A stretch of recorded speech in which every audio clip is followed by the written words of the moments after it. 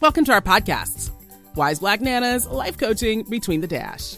Hey, what do you do when it feels like life has thrown you a few too many challenges, knocked you down, in the bed, hard to talk about even with your best friend challenges, and it feels like the challenges are winning? Wouldn't it be nice to hear from your Nana or a stand-in Wise Black Nana? Well, they are Wise Black Nanas, Charla Walker, PhD, and Joanne Early, MS, two mature women with over 70 plus years of combined coaching and mentoring, professional human resources, and business experience. The wonderful news is, these Wise Black Nanas are still living and learning about this amazing life, about resilience and grit, gratitude and appreciation, and the extraordinary power of love and friendships, being positive and supportive, and learning from others. Welcome to Wise Black Nanas. Let's listen in. Hello, I am Dr. Charla Walker, and on our last podcast, we shared some of our thoughts and experiences related to stigmas. We included some examples of cultural and social stigmas. We touched on one stigma of strong Black women.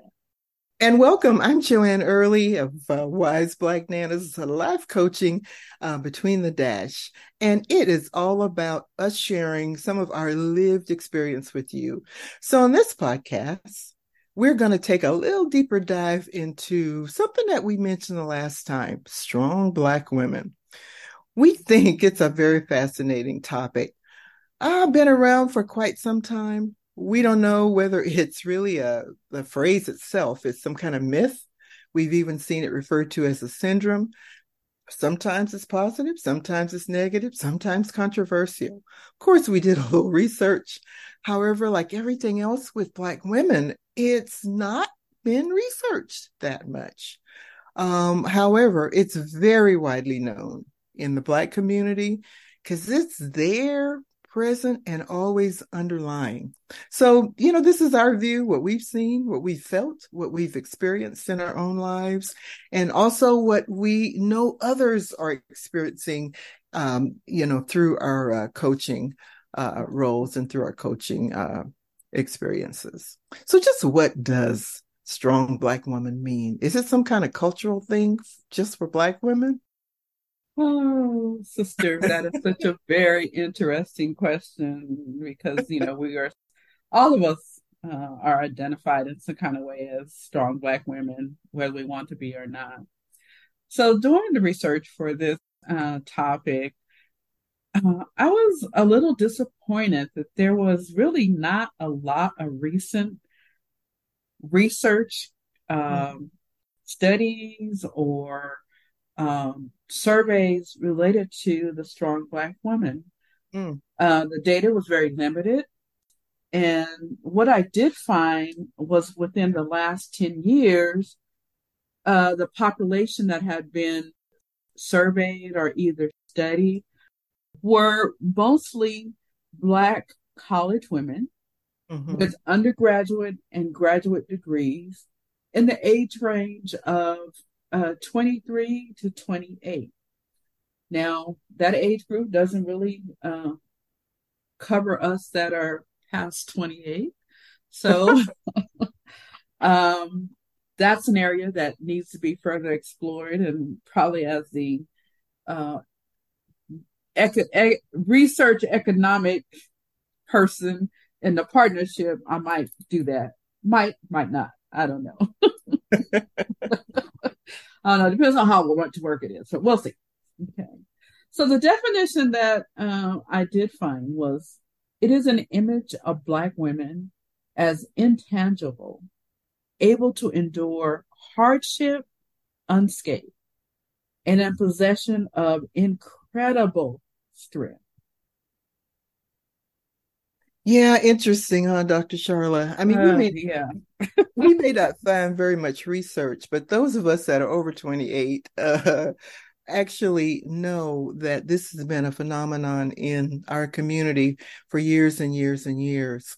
In fact, what we've seen is that Black girls are kind of socialized to be strong, under the promise that, strength will somehow get us through, will somehow negate the psychological resistance to oppression that we've had in this American society forever.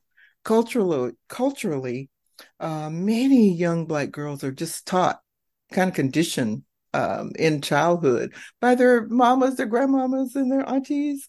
They're threatened into silence that we're supposed to endure generational trauma, sometimes physical and sexual abuse, to be strong, to bear it, because that's our burden.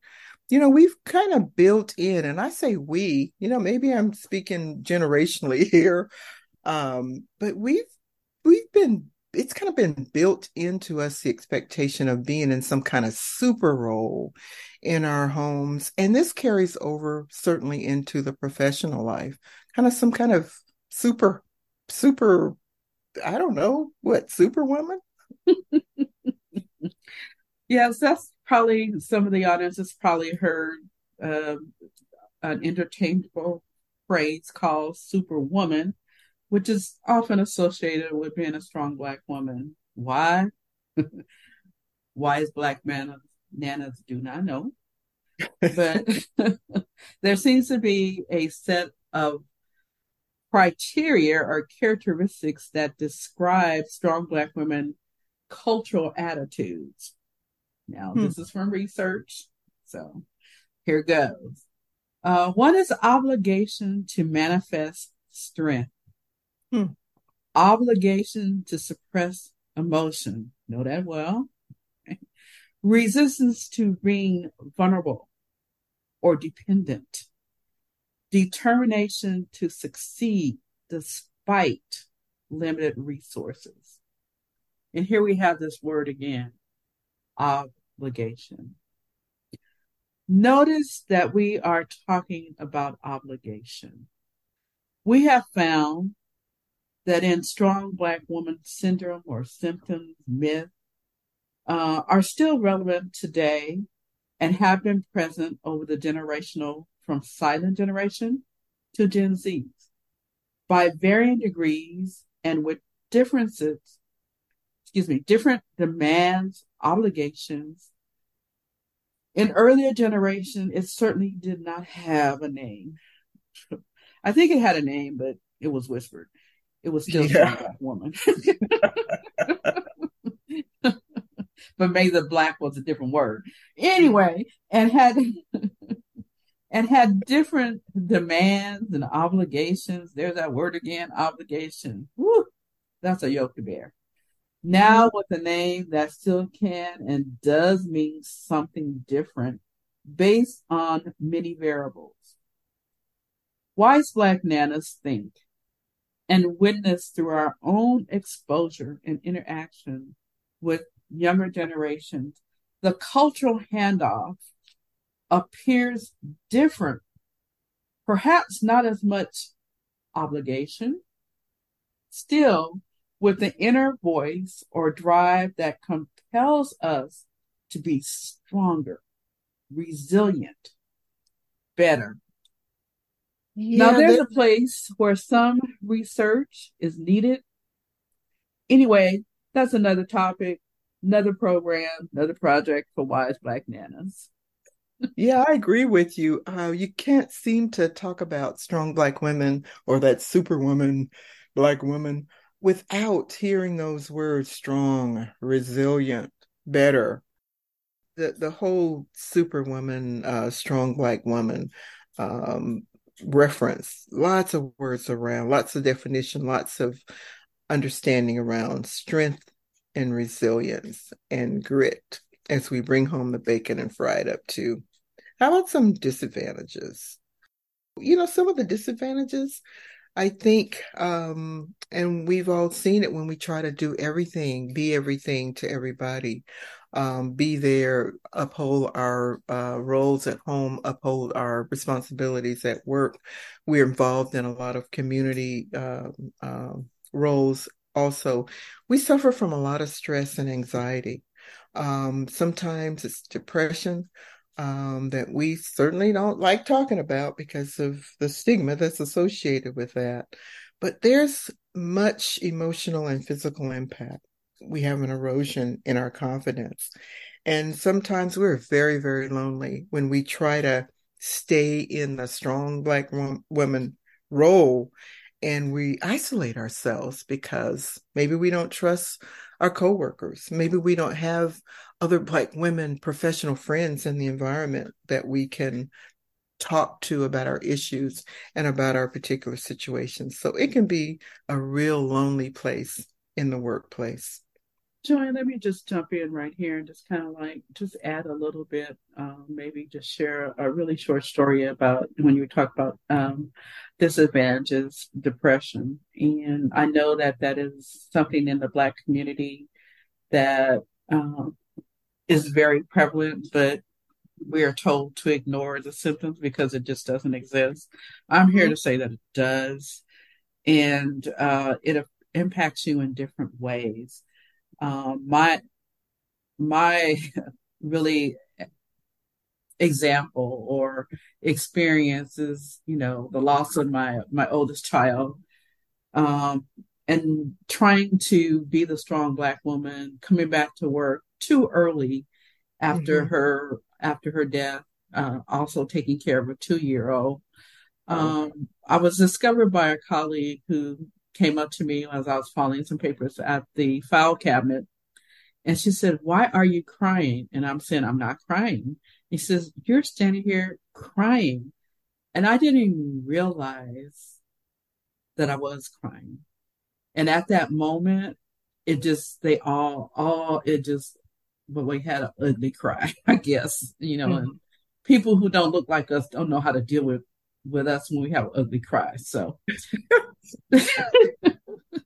but, and that was just, I was depressed and I didn't know. I mean, I lost my oldest child. Mm-hmm. Um, I had a 2-year old, which I hadn't, became the custody of a 2-year old. And my Mm-hmm. whole life changed from Yeah. what it was. And it wasn't, I wasn't angry at my daughter because the accident was not her fault. But just to put in that resilience and that strength and that language and that recording that had been drilled into my head, you have to be strong, you have to be strong. And I was all through the identification, all through the claiming of property, all through the funeral arrangements and burial and all that. I was the strong Black woman.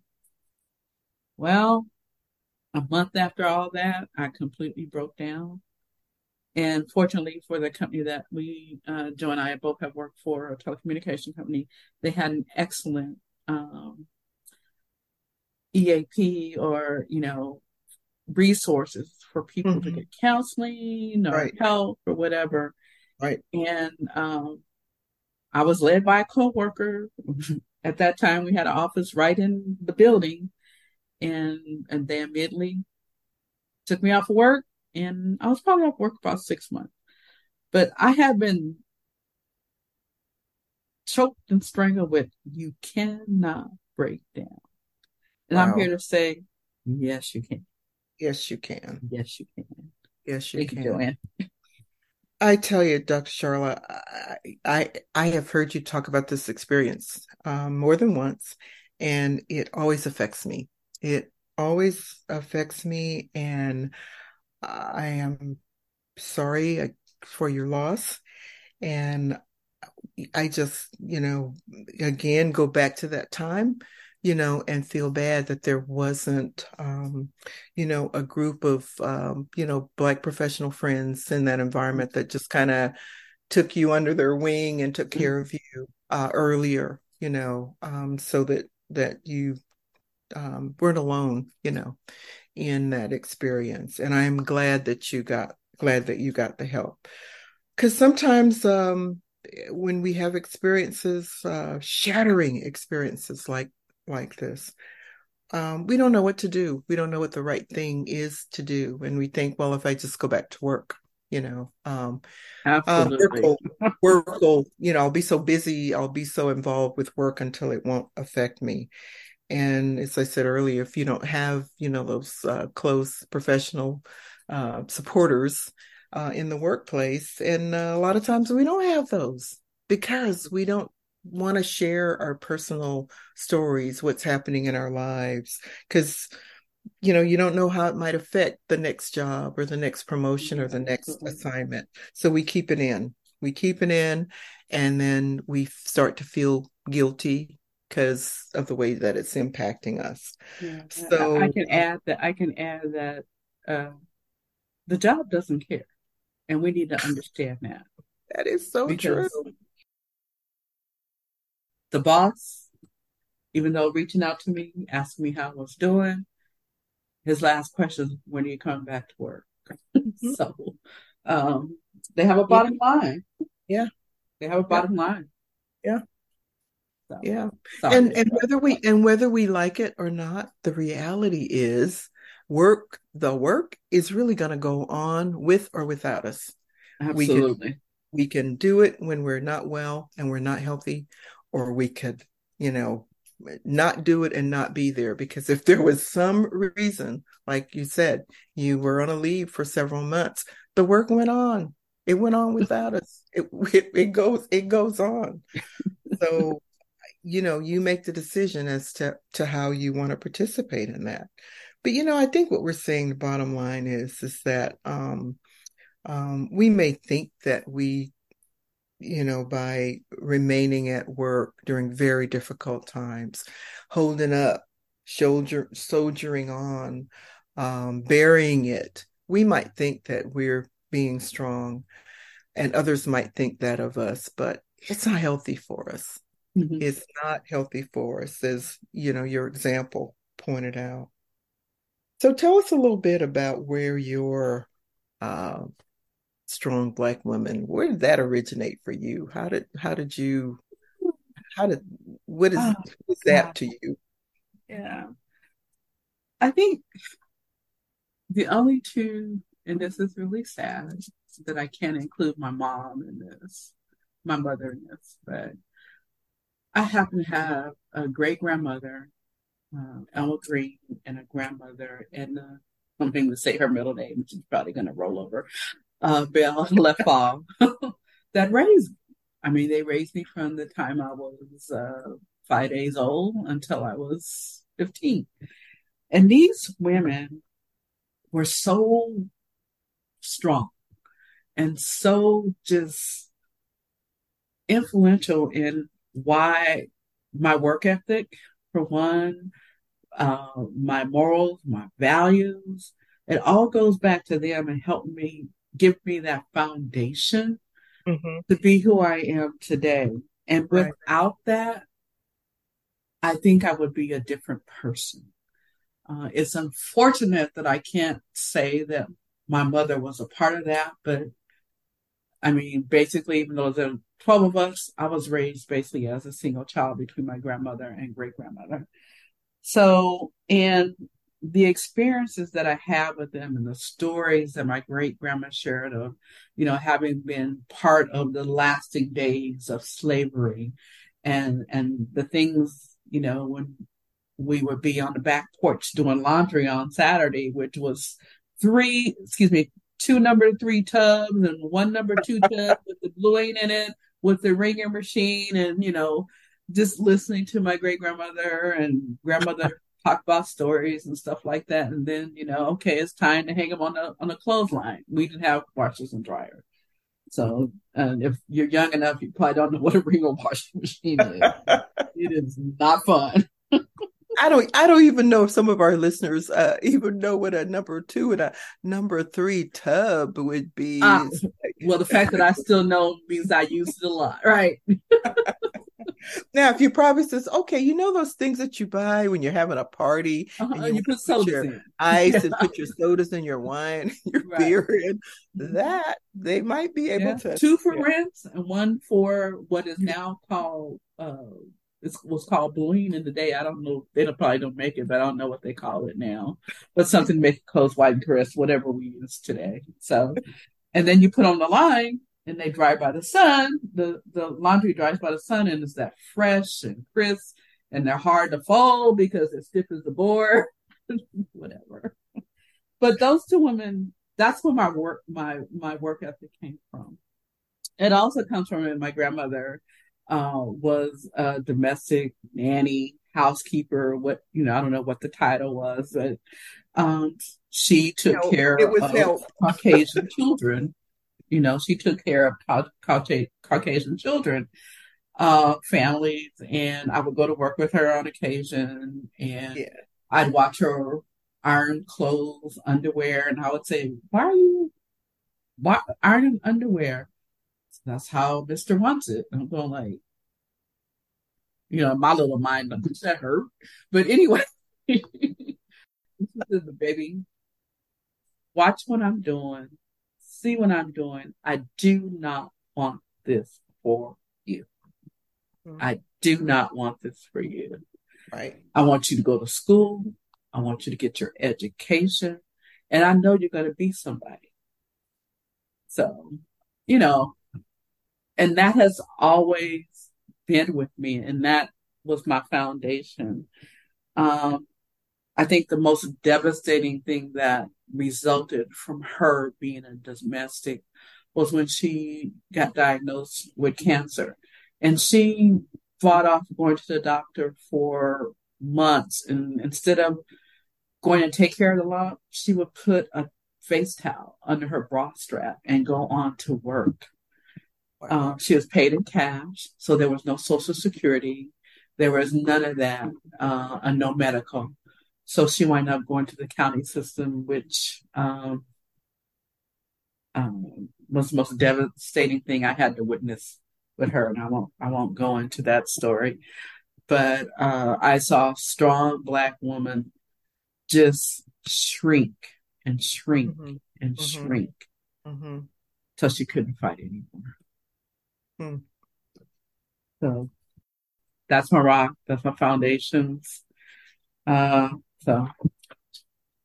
my hat's definitely off. Like you, for me, my grandmother was Miss Sadie Harris. I mean, she was Miss Sadie Harris, the whole right. thing, the whole phrase to everybody. She was my model of a strong Black woman, because I saw her, kind of thinking about some of those terms and some of the language that we hear associated with with strong Black women, kind of holding up, she was just grace and so cool. I just remember her, being dressed, and it would be in the hot Florida heat. And I don't know that I ever saw her sweat or have perspiration or anything. So she was just, to me, the definition of cool.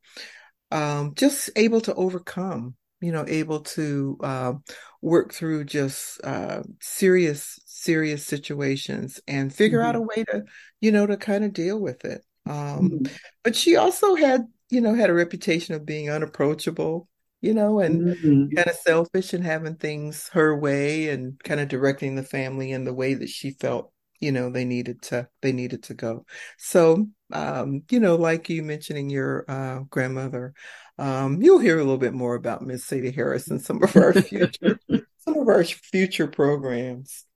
So, just thinking about, again, even my grandmother, and your grandmother, and thinking about situations we see today, do you think that strong Black woman, that whole myth, that whole thing, think it's more positive or more negative? What do you think? Oh, let's see. I'm going to use my psychological anchor answer that I learned in organizational behavior and say it depends. That's fair. It depends. I think it's going to depend on the situation, the environment, the folks in that environment. And it is also about their values, their behaviors, and their norms as how they interpret me as a strong Black woman. Some audience will say that I'm aggressive. Some will say I'm angry. I'm sure when I'm angry, I have just cause, but again, that's my opinion. Yeah. I think that the pressure, is that we have to hold on for the sake of the family. I've taken non-traditional jobs before where I was like the only woman in a trade that was basically all men, and the horror of all that I took, I survived because I had to feed my kids. Right. I had to feed my kids. It's that obligation Yes, piece. Yeah. obligation, Mm-hmm. obligation. Um, you know, we're like grace under pressure. I mean, no matter what happens, you're not going to see it on my face. That's where the hide emotions come in. No Mm-hmm. matter what I might be thinking in my head, depending on the situation, I'm not going to say anything. I'm going to take it. I might go in the back or get home and scream or whatever, drink a bottle of wine. I don't know. Just, whatever is necessary. And it's about overcoming barriers and challenges Yep. for my own gratification, even though it may be short lived. Yep. And the breaking down crying, that is an absolute no. I must attest that that hasn't always worked because I have cried. And usually when I cry, it's a danger sign for anybody that is near me because I'm angry. I'm angry. And those are not tears of fear or anything.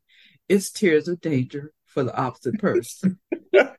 So share my secret here. Be warned. And just dealing with stuff that you have to do the balancing scale, like, what is this word? Do I do this? Do I not do this?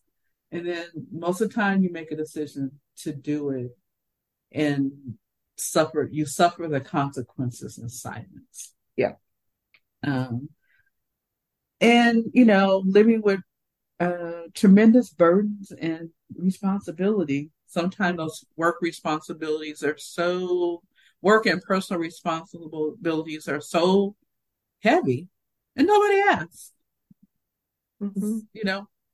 They're your problems. We got our own problems. Yep. So, yep. I've often been told that I'm unapproachable. Mm-hmm. That's because I'm putting my protective armor on because I don't know what you're coming with. So before you get to me, I'm protecting myself. Yep. That might change after we start talking, but automatically I am on defense. And that's just by way of how my life has been. Mm-hmm. And I'm really selfish about myself. May not take care of myself, but I'm really selfish about what I need to do for my family and for me Mm-hmm. to do better. Mm-hmm. So Joanne, what's your take and your view of strong Black women as a negative or a positive? You know what? I think it's both. I think it's both, and I think it means different things for different generations. I think every generation has kind of, from a negative view, we've internalized all kind of secrets, sometimes lies, truths, regrets that we have, and the regrets about loss, loss of friendships, relationships, even things we didn't complete. That's a loss. I didn't complete high school. I didn't finish college. I didn't start that business I was supposed to do. Those are things we kind of keep to ourselves and don't talk about them. And they tend to build us up into, maybe, as you said a little earlier, being unapproachable. And I can't let too much out, about myself. From a positive standpoint, gosh, I just think that whole strong Black woman thing has sustained generations of Black women when we didn't have nothing else, when we didn't have positive role models other than those grandmamas and those aunties and, those great grandmamas in our family, that even though they were, and the word for that is the help, they were the help. But when they got home, they took care of business. They took care of their families. They took care of their communities, their churches. Because, when you listen to people, especially these people that I'm the first this, I'm the first to do this, I'm the first this, that, the first, whatever. They almost always talk about a relative, and it's almost always a Black grandmama or mama or somebody yes, that provided them with whatever they needed to, to kind of get through. So I think, with all the things that we as a community have had to deal with over the years, slavery, and then after that, Jim Crow and all of that craziness, you still are inspired by what plain, ordinary people do, Black women do, to keep their families moving forward and to keep themselves moving forward. So I just think, it's a hard one for me because I see it as both a negative thing and both a positive thing. Right. So what does it look like in media, movies, cultural, and historical aspects to you? Okay, so everybody that knows me knows that I'm, love history and reading and just learning more and more about culture. So I think that strong Black woman is a cultural phenomenon. I really do. Because like I said earlier, I think I said anyway, that's all that, the young ones had at one time to look up to. We didn't have the role models on TV or in sports or in other places that showed us. It was what our grandmothers told us, showed us. They were us, they were the older us's, because the men, the husbands, fathers, and the brothers, they historically had little emotional support, to offer. They were often silent. Many times they weren't even there. They may have been working away from home, away from the city or the town, or they were just absent, physically, and many times absent emotionally. I know that was, certainly present in the men that I witnessed in my family. A lot of times they were dealing with their own depression, their fears, their feelings of just not being able to care for their families the way that they, as men, wanted to and knew that they had a responsibility to. But they were dealing with the systemic racism, discrimination, and bigotry, and all that inequality. And you talk about angry Black woman, the anger and rage of just being a Black man in America. I think about my father, especially as I've gotten more and more mature. I think about all the issues that he must have endured, with the large family, because there were like seven of us kids, just living and trying to make a living in the deep South during that time, the 50s, late 40s, 50s, early 60s. He was a quiet, very hardworking man, but he had some very, very deep buried anger and was so abusive to my mother. Who I think at times was, like a constant reminder of all his shortcomings. While I'm not embracing or excusing, his physical abuse, the more I think about it as I've gotten older and am able to look at it from different angles, I've forgiven him for it. I think of him in a different way. I kind of made the decision to let my anger go. That was buried really deep and hidden deep inside me. I think carrying memories of abusive situation, certainly, was part of my makeup, and who knows, probably contributed to a lot of my strong Black woman makeup that, that's not what I'm going to allow to happen or allow my children, to witness. So historically, I think, my opinion, our claim to being a strong Black woman is that we're just reminded of how our ancestors and our mothers, grandmothers, how they endured the horrors of living post-slavery, Jim Crow era. how hurtful it must have been for them to care and nurse white children when their own kids many times went uncared for. And a lot of times that role fell to the oldest girl in the family or the only girl in the family. And you know, she grew up becoming a strong Black woman because that's what she saw and knew about. So just, just some thoughts on, kind of how my take on what I've seen and experienced in my own family. Yeah. I just want to add a little bit to what you said about, your father. And my grandfather was actually present in my life during these strong Black women, but he didn't have a presence, if that makes sense. He was physically there, but as far as me emotionally, I mean, he gave me this awful nickname and I'll never repeat it. But, he doted on me and did all that. But as far as when I would see the interactions between my grandmother and him, she would stand toe to toe with him or any man. And so he was more invisible. He was there, but he really didn't have an impact as far as me of the foundation laid. And I just wanted to, and it's probably some of the same thing because he's from the same area, born in Texas, and all that other stuff from the 30s, 40s, whatever. And I was too young. With all that, yeah. How can you provide emotional support when you weren't respected or treated like a man? And had been, going on, and this was the way of the world.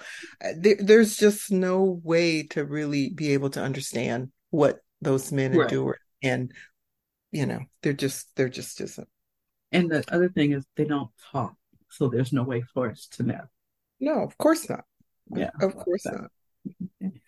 So, what's been your experience in the workplace? Oh goodness. Since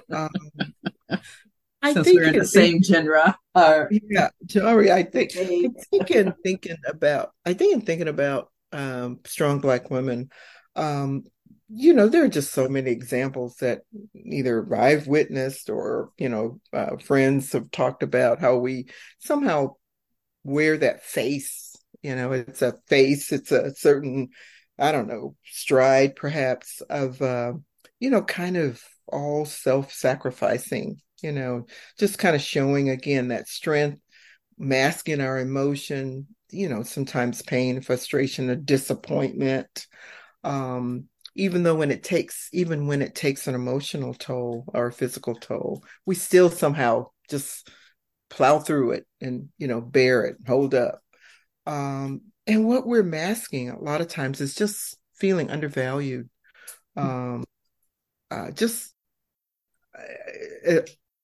overlooked, marginalized, especially when we're the only black or brown face, kind of sitting around the table. We are just, and I think it continues to a large degree today. There may be a few more Black and brown faces sitting around the table, but the word that I get from, younger women today is that they feel just as undervalued and just as marginalized as, perhaps we felt, back during the time, our early working days. There's so many examples of our having to train, white men, who eventually take over our jobs, for jobs that we deserve to have and we should have had. How do you, I don't know, how can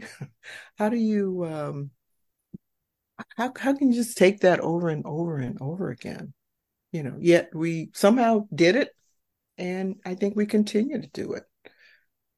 That's the resilience part of us. Yeah, I guess it is. But I tell you, sometimes I think about a situation where I was working for a company, and we had a director position that was open, and my counterpart for this position, we were both regional managers. I was responsible for Northern California. She was responsible for Southern California. And both of us had stellar reputations. If I say so myself, we had stellar reputations in the company. We both oversaw advertising portfolios, collection. We did collections work. We had oversight for departments that were anywhere from 40 to 50 people. And so this director position became open. You could apply for it and interview for it, which we did diligently. And technically, that was our next step. We were excellent managers, and we were in that middle management role. So anyway, needless to say, the job went to a white man, a West Point graduate who had absolutely no experience in our field, our work, didn't know squat about anything. But he became our director. We ended up training him, and we just both were absolutely livid. We talked hours about what we should be able to do, but we didn't do it because we didn't know how it would turn out. We both had families that we were responsible for. So we opted to, go ahead, train him. It wasn't his fault he got the job. And we just endured it. And we kept that same face on. We came to work every day. We did our jobs. We managed our people. We got the results. We continued to win the awards. And when opportunities came for us to leave, we both left. And, that was kind of how we handled the situation back then. Nobody ever knew we were mad about what happened. But it's called flee with your feet. Yeah, because we didn't feel like we had much recourse. We knew we weren't going to get promoted, not in that department anyway. So we went to another one. She was promoted a year later, and I think, I went into a lateral position, but it opened up a whole new field, for me. So that was a good move, for me. I think what I coach young women to today, if they're in a similar situation, is don't suffer in silence. Right. Don't suffer in silence. Assert yourselves. Talk about your contributions. Talk about your accomplishments. If you have an employee resource group, use that to find out how can I get more information around why I didn't get the job. Ask for feedback. Let it be known that I didn't get the job, but I certainly want to know why I didn't. And that's the difference, I think, generational difference. And that's the advice that I would give, to young women today that are in a similar situation. How about you? That's just one of many stories I have in that area. I think the most recent before I retired occurred, and it was one of those things where they tell us don't cry at work. Well, I did cry at work, but as I said earlier, that was not the cry of shrinkage, of anything. It was the cry of anger.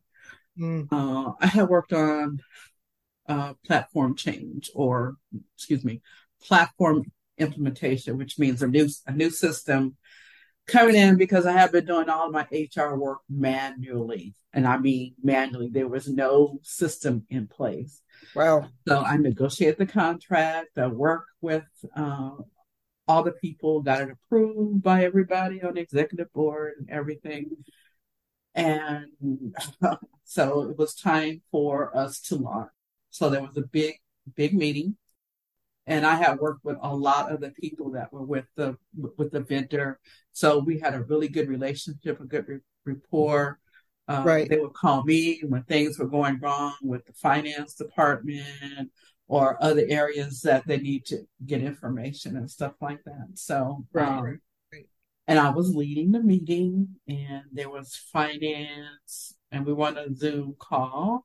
It was finance, 3 or 4 people from finance, and then vendor reps I had worked with, probably 5 or 6. And so I started the meeting, and I kind of went through, how you do your introduction, you do where we were, where we're going, and, how we want to finish. And I was going through that and I was talking to the vendors, and then the CFO said, "Can you let the expert talk?" I I was silent for a moment, and I'm saying, in my mind, how dare you? How dare you? And you have not participated. You have not given me the information on a timely basis so that we could launch on date. I had to get it myself. All Right. those things are in my mind. Right. But of course, I'm going to take the bigger, I'm going to be the bigger higher road. Now I wrote later. And so I asked the vendor, salesperson, whatever. I said, "Could you explain what I just explained to Tom so that he can be assured that I am an expert in this particular situation?" And the guy went through every single thing and said everything I said. So I said, "Now, Tom, the experts have spoke. Do you have any more questions?" And he turned red. Good for you. Turned red. And so we conducted our business. I was fuming. I was so angry Black woman. So I closed down the meeting. I stayed professional. I stayed, that's that we got to do this. If I act a fool, it's not going to look good. Nope. So I got off the meeting and I went straight to the executive director, which is both of our boss. And I was like tears with this. It's kind of one of those tears coming down. And she go like, "What is wrong? What is wrong? What happened? What happened?" And I just said, "If Tom ever disrespect me again in front of company, vendors, questioning my knowledge and my expertise, there's going to be a problem." And she go, "What happened? What happened?" I said, "I can't talk right now. I can't talk right now." And, she's scared to death. And so I went back in my office, closed the door, started, trying to do depress, calm down. But I'm decompress. How dare him question all the hard work that I had done, that I knew, just not done, but that I knew what I was talking about. Right. Because nobody else had the time to do the project. So all the questions came to me and I was able to answer. And just the audacity of this Caucasian man to say that, I think that's what put me over. It's like, let the experts talk. And he had the nerve to come to my office. And he says, "Can I come in?" I said, "Absolutely not. We don't have anything else to say at all, ever." And he kept saying, but. I said, "You heard what I said." And our relationship was just done for the last 2 years that I was there, because so sorry, that was a long one, but it's just that questioning, and that we have to still be the bigger person, no matter how much it hurts. Yep. And how much is untrue. So, yeah. Yep. Ooh. So, what do you think being a strong Black woman could hurt or damage women the most? Well, I've given some thought to that one. And I tell you, to me, I think it's really in the health and it's really in the health area and health and wellness area. I really think it is. I tell you, every time I just turn on the news almost, or I just hear about the higher rates, of death to curable diseases, because we delay treatment until late stages. We kind of ignore signs of weakness. And I guess where I'm trying to go, about my grandmother's cancer, that was a perfect example. Go with this. And while it's even worse today, because back in your grandmama's days, she didn't have health care. Many times today, we have health care that we're paying for, or somebody's paying for, or we have it through, whatever system we're using. And we don't use it. We don't use it because we ignore the signs. We're too busy taking care of other folk, other people, other family members, that we just don't seek the health care. And then when we seek the health care, we don't ask for and demand the answers. We don't demand another opinion. We just take that one doctor's opinion, even though we don't agree with it, or it may not be, we just don't ask for that. And when we're entitled to it. And then sometimes I guess we're afraid to hear maybe that it's bad news, or that it's gone really far, and that it may need some type of bigger remedy, in order to fix. The area that just floors me is in maternal care. And I don't know that this has so much to do with the person feeling like I'm strong, I can handle it.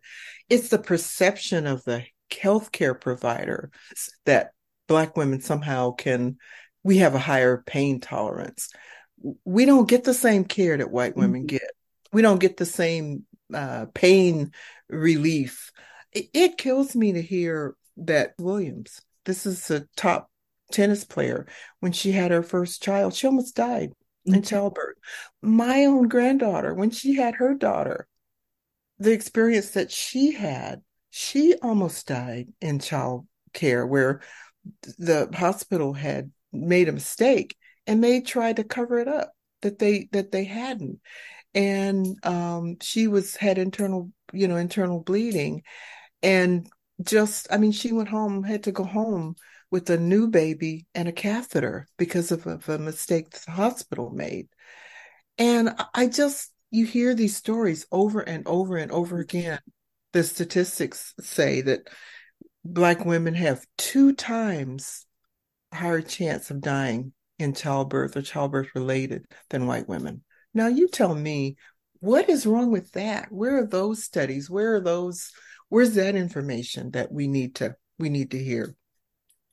So I think it's in the area, again, healthcare, us not being, quote, so strong that we can do it, we can handle it. I got to go to work. I can't go for my appointment or whatever.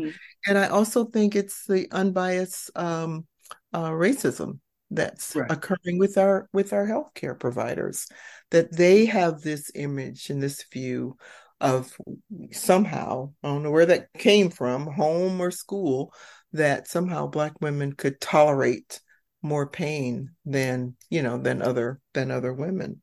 So we just have to, really think about that, and use our psychological care.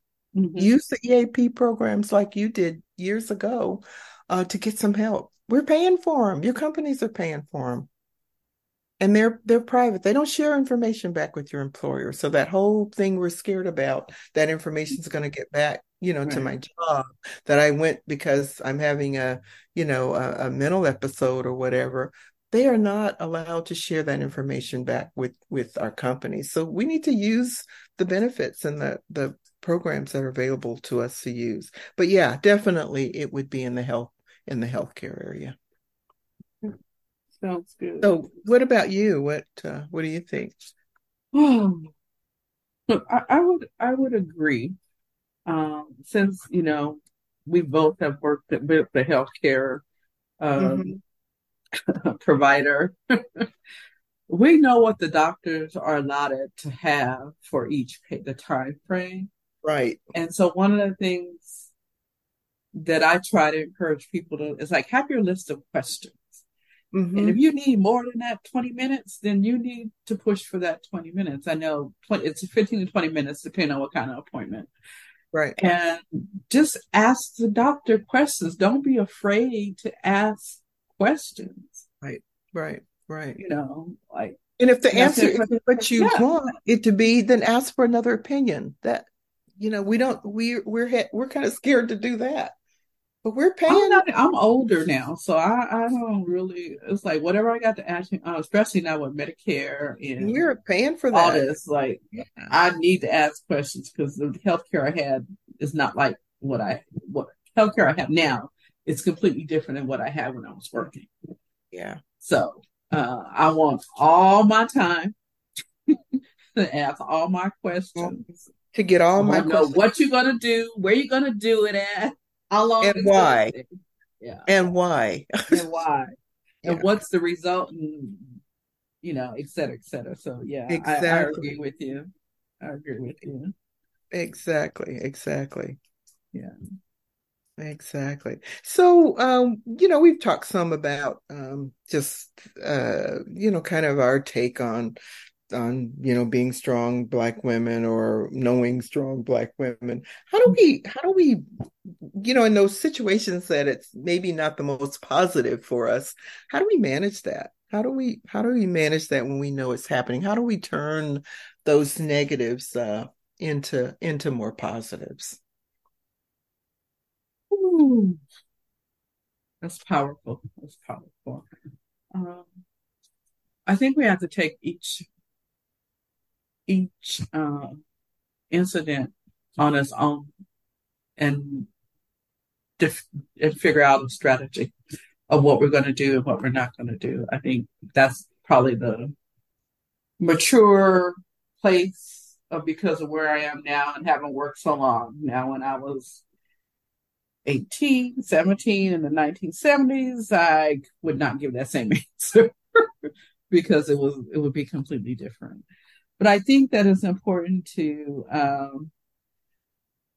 talk, to get some advice and counsel from people that you trust. Mm-hmm. One thing I can say, based on my experience, that family is not necessarily the best folks to talk about because they are not in the industry, or you may have gone further than they have professionally. So their tendency is to ignore and keep going. Mm-hmm. I think that the generation that, as I matured and became more aware, self-aware of how my actions can trigger somebody else, or just listen so I can see, I began to develop ways or steps or methods to deal with that. So I can't say that from my early years in my career because I was very arrogant, very defiant, and condescending. So, but I did change. I did change. So, we want to treat ourselves like we treat others like we treat ourselves, and take care of ourselves, take care of our friends who allow us to take care of it. Sometimes you have friends who push you away, and you have to recognize that and not shadow them and just let them come to you. Mm-hmm.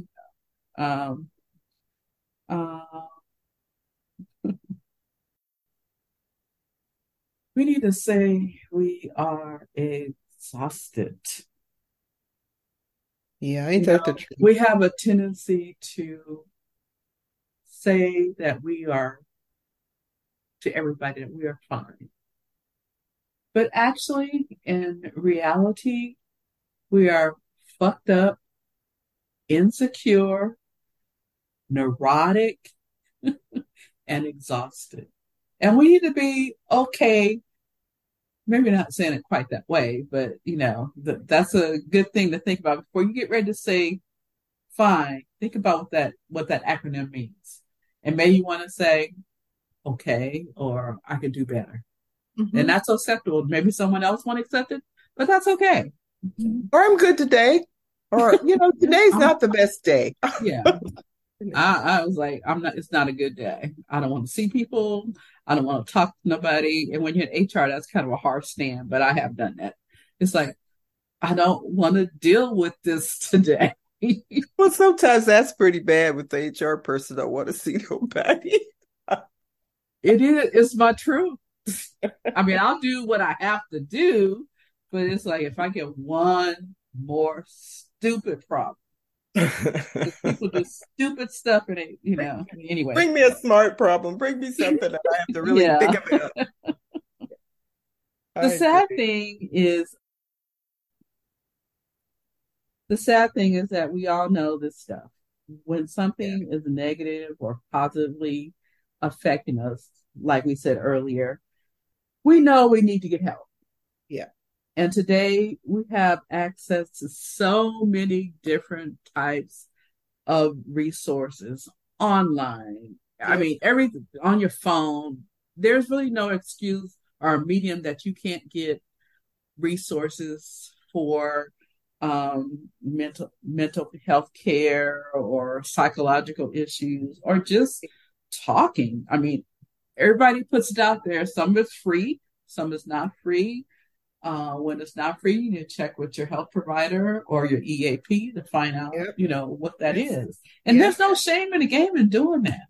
Right. I found that as I talked about losing my daughter, and then I lost my son. So by the time I lost my son, I knew all the steps of what I need to go and what I needed to do.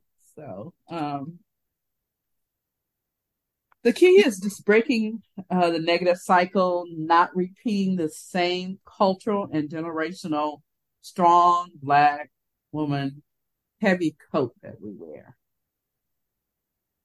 We need the face on and leave the I'm fine. But really, as I said earlier, be okay, be bold, say, I'm fucked up, insecure, neurotic, and exhausted, and call it a day. Yep, absolutely. Absolutely. I mean, again, I just kind of want to emphasize all the resources that's out there that over time and has developed. And again, I agree with you. There just is no reason for, kind of sinking into whatever it is we sink into, because I don't have anybody to talk to, or I don't have anyone I want to trust with this. There's always somebody that you can talk with, and you don't necessarily, have to pay for that. You can find out a heck of a lot of stuff on your own. So we just kind of say, strong Black women know our value, and then add a little bit more for the tax. It's okay if we make mistakes and show emotion. Let's do it at the same percent as California tax, and the 10% or something. Now I don't know what it is. Really? No, it's higher. It's higher than that. We don't pay tax in Texas, so yes, state tax. I know. So just kind of know what our value is. Know the difference between that forced obligation, that heavy coat that we call a heavy coat of obligation that we all wear. We're not telling you not to be responsible, but we're just saying know the difference between obligation and responsibility. Kind of recognize when we're being marginalized, underutilized, and not valued. Address it assertively, not aggressively, not a couple things Dr. Charlotte explained in her flashback. Sorry about in her youth. But know how to address it by asserting ourselves, by touting our accomplishments and our contribution. Practice. Become familiar with emotional intelligence. Know how to manage yourself when you're in these particular situations. And all you want to do is just lash out at somebody. But you're in a professional environment and you have to act always as if you are. And let's always ask ourselves about our favorite acronym, FINE. Are we really fine? Are we okay? Or I'm good, as in today, right now. So that's our program number 3, Strong Black Woman. We hope that you've gained even one insight or heard something that inspires you to learn a little bit more about the topic and to do something. You know what, guys? We know this podcast is not for everybody, and it is for a lot of somebodies. Okay. Jill and I want to thank you for taking the time to listen to our podcast. We always try to leave you with a little nannyism each episode. So for today, we have for you Deal with yourself as an individual worthy of respect and make everyone else deal with you the same way. And that is by Nikki Giovanni, the poet. Right. Thank you and take care. Please listen in to our next podcast, number 4, Claiming Your Worth and Adding Some Tax, coming soon. Thank you. Take care. Thank you for tuning into our podcast, Wise Black Nanas. New programs of Wise Black Nanas are on the 1st and 15th of each month. Listen in as you learn more about Wise Black Nanas, Dr. Charla Walker and Joanne Early. They are everyday nanas. They are not famous, not celebrities or rich, well, rich in life and its experiences. We want you to come back. Tell your friends. So, look for Wise Black Nanas podcast wherever you find your favorite podcasts. Learn more about them and the coaching services they offer at www.wiseblacknanas.com.